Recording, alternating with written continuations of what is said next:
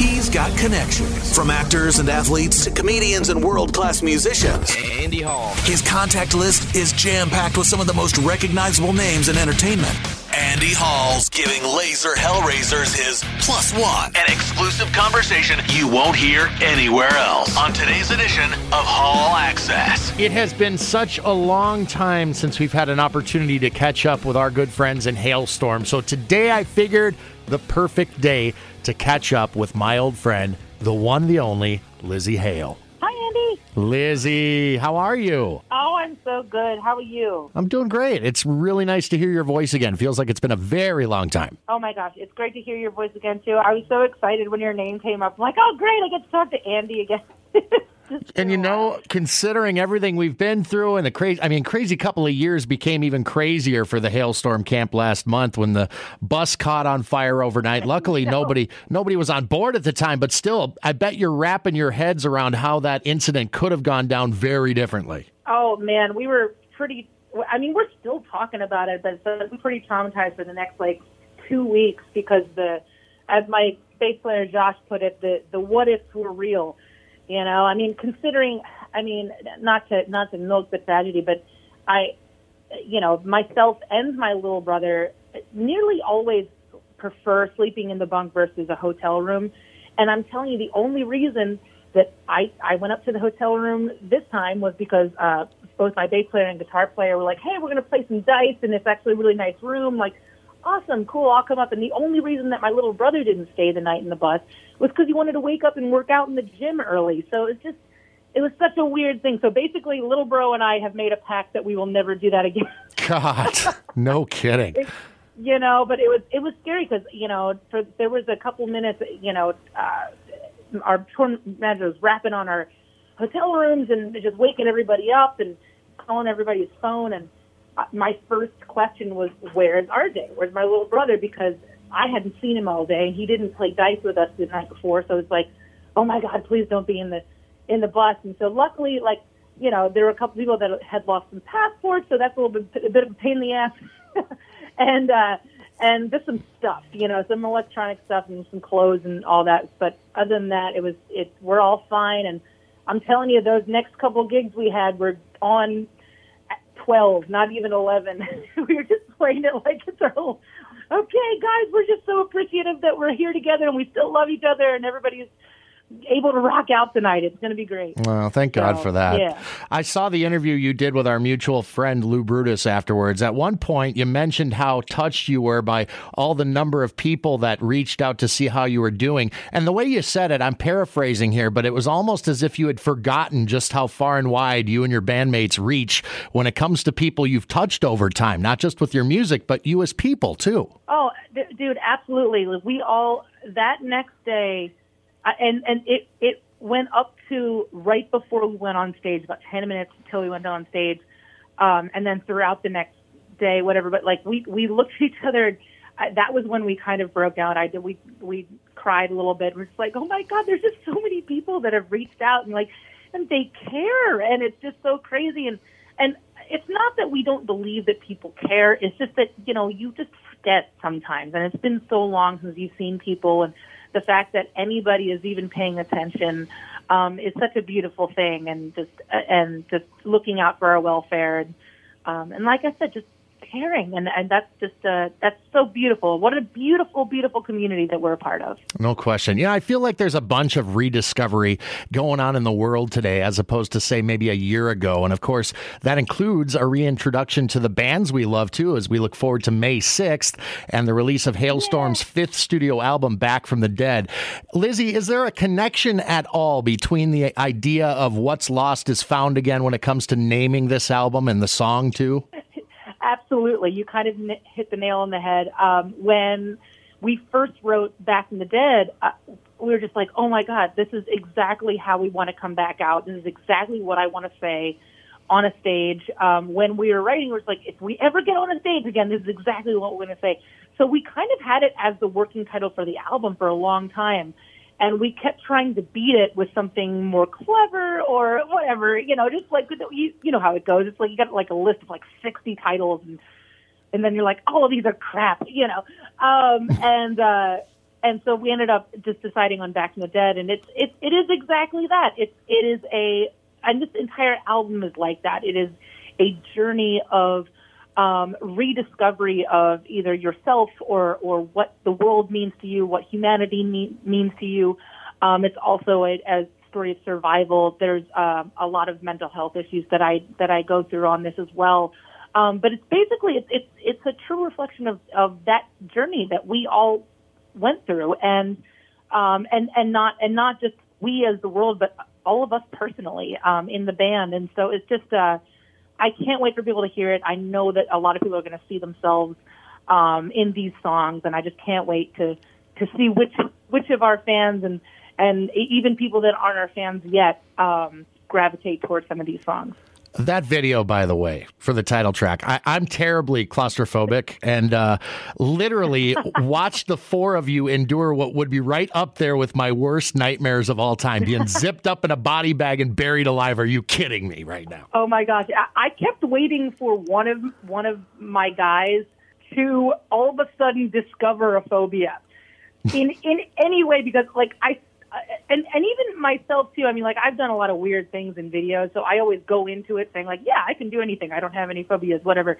But I started out the day literally waterboarding myself, or just literally just in a tub of water, singing underwater, basically just drowning myself, And then I spent the middle part of the day in a body bag, which, by the way, are not meant for live humans. I literally broke the hell out of that body.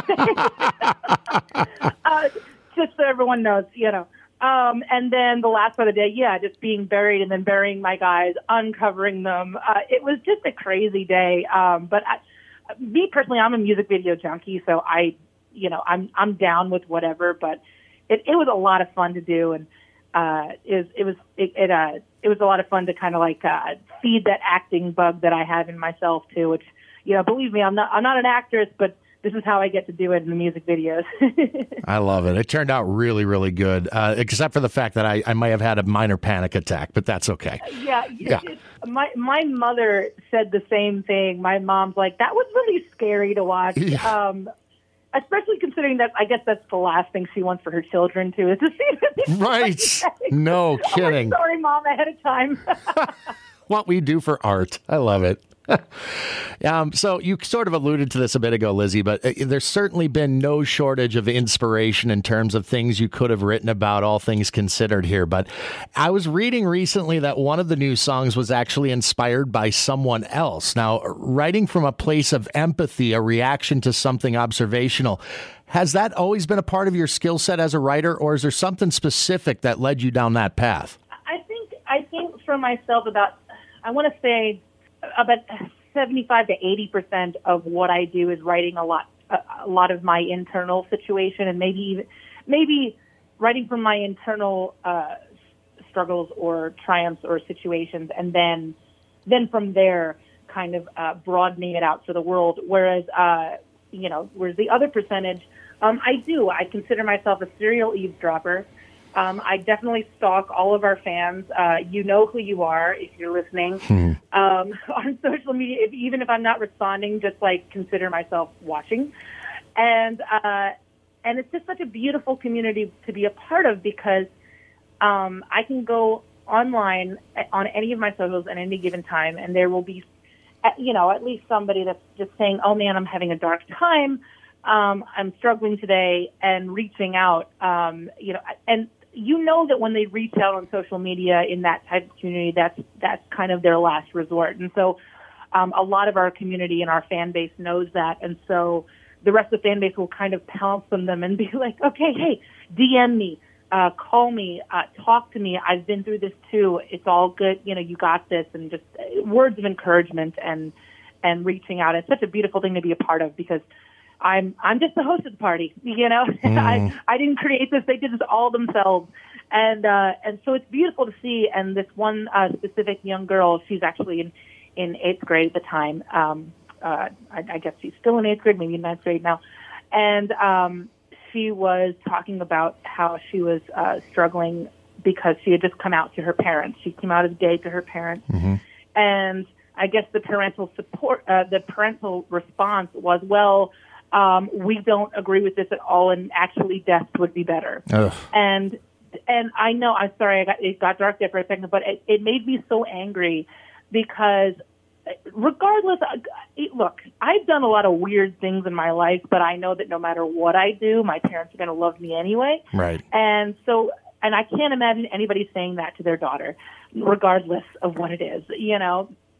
And so, so I ended up taking this conversation into a writing session, and I basically said, like, I don't want it to be a ballad. I want to write her an anthem, and not only an anthem for her to really, really embrace what people don't understand about her as her superpower, but also to let her know that she's not alone.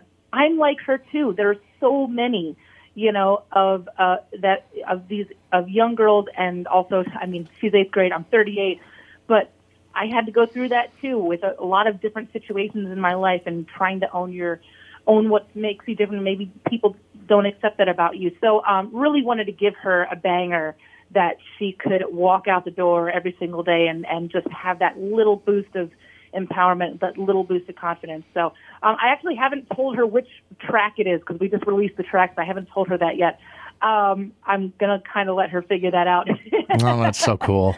But I love doing that, because I told myself a long, long time ago, and this is, you know, before any of this stuff happened for us. I think I was about 17, that if anybody started actually listening to what I do, for better or worse, that you have to keep putting that love out there. You have to put out that empowerment. You have to put out that positivity, because life sucks, man. And there's so much hate for hate's sake. It's completely unnecessary. So just trying to drown out the noise while I can. I came across your name recently in an article written for City View, which is a local magazine here in Des Moines.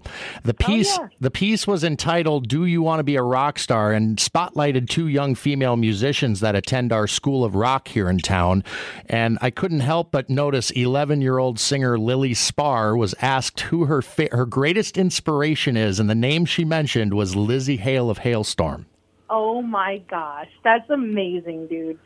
I mean, I couldn't even, if you had told me when I was 13 years old and just starting out Halestorm that somebody would even cite me as an influence, I would have called you a liar. It's pretty amazing. And, you know, just thinking about you and all of the heroes of yours that you've had the opportunity to share time with, and on some occasions share a stage with, and to think someday, you know, for somebody like Lily looking up to you and thinking, you know, someday I'm going to go on tour with Halestorm. That's pretty sweet. You know what? Honestly, that is not out of the question, and I can't wait. And also, in turn, I can't wait to buy tickets to her show. You know, it's like, if I can do it, so can she. Believe me, against all odds, you can't let anybody tell you that you can't do something. Believe me. She's making it happen right here in Des Moines. The one and only Lzzy Hale is my special guest. Halestorm's 5th studio album, Back from the Dead, drops on May 6th. Hard to believe it's coming up on 4 years since Vicious, but of course, I know. There were a few fun releases in between, including Reimagined, which I thought was a really cool concept out of you guys. And funny how the one cover song on that EP, I Will Always Love You, was written by Dolly Parton, who's now made some headlines recently with her Rock Hall of Fame nomination. I know. I love Dolly so much. She's got to be one of my top 5 concerts I've ever been to. I got to see her here in Nashville at the Ryman, and it was funny, and she was so incredibly heartfelt, and just all the songs are so great. And she sang that song. She ended up closing with "I Will Always Love You," and she sang it with such sadness. You know, we all know the Whitney Houston version, and so when we did that Reimagined EP and I went into there, I was like, okay, well, I have to do some of the Dolly version. I have to do some of the Whitney version, but how would Ann Wilson do it? Oh, there you go. My cocktail. I love that. And Ann's got some new music out too, I see, which is pretty cool. So I know. I'm so excited for her. It's been a while. Yeah, no kidding. Anything. So yeah. I definitely cite her as in so to pass the torch the other way. You know, when you were talking about people inspired by me, I would not be the singer that I am today without Ann Wilson. So, it's pretty cool to see her still doing it too. That's like life goals for me. I love how you've become an amalgamation of Nancy and Ann, seeing as your playing chops have gotten up pretty great too, I will say. Well, thank you so much. I appreciate that.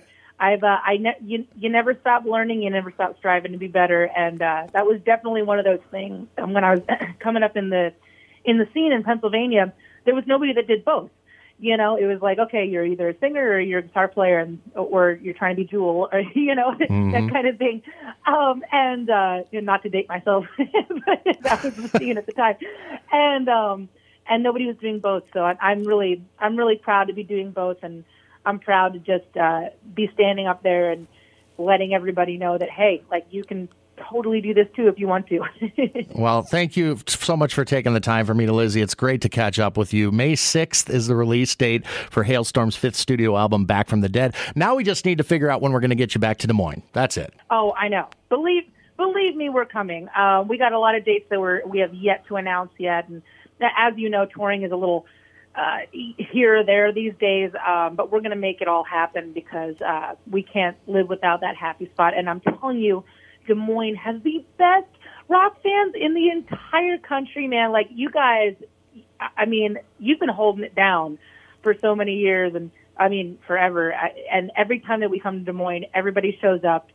Everybody knows exactly what they're getting themselves into. So I really can't wait for that. Yeah, they're getting to know this new song called The Steeple at present. So there you go.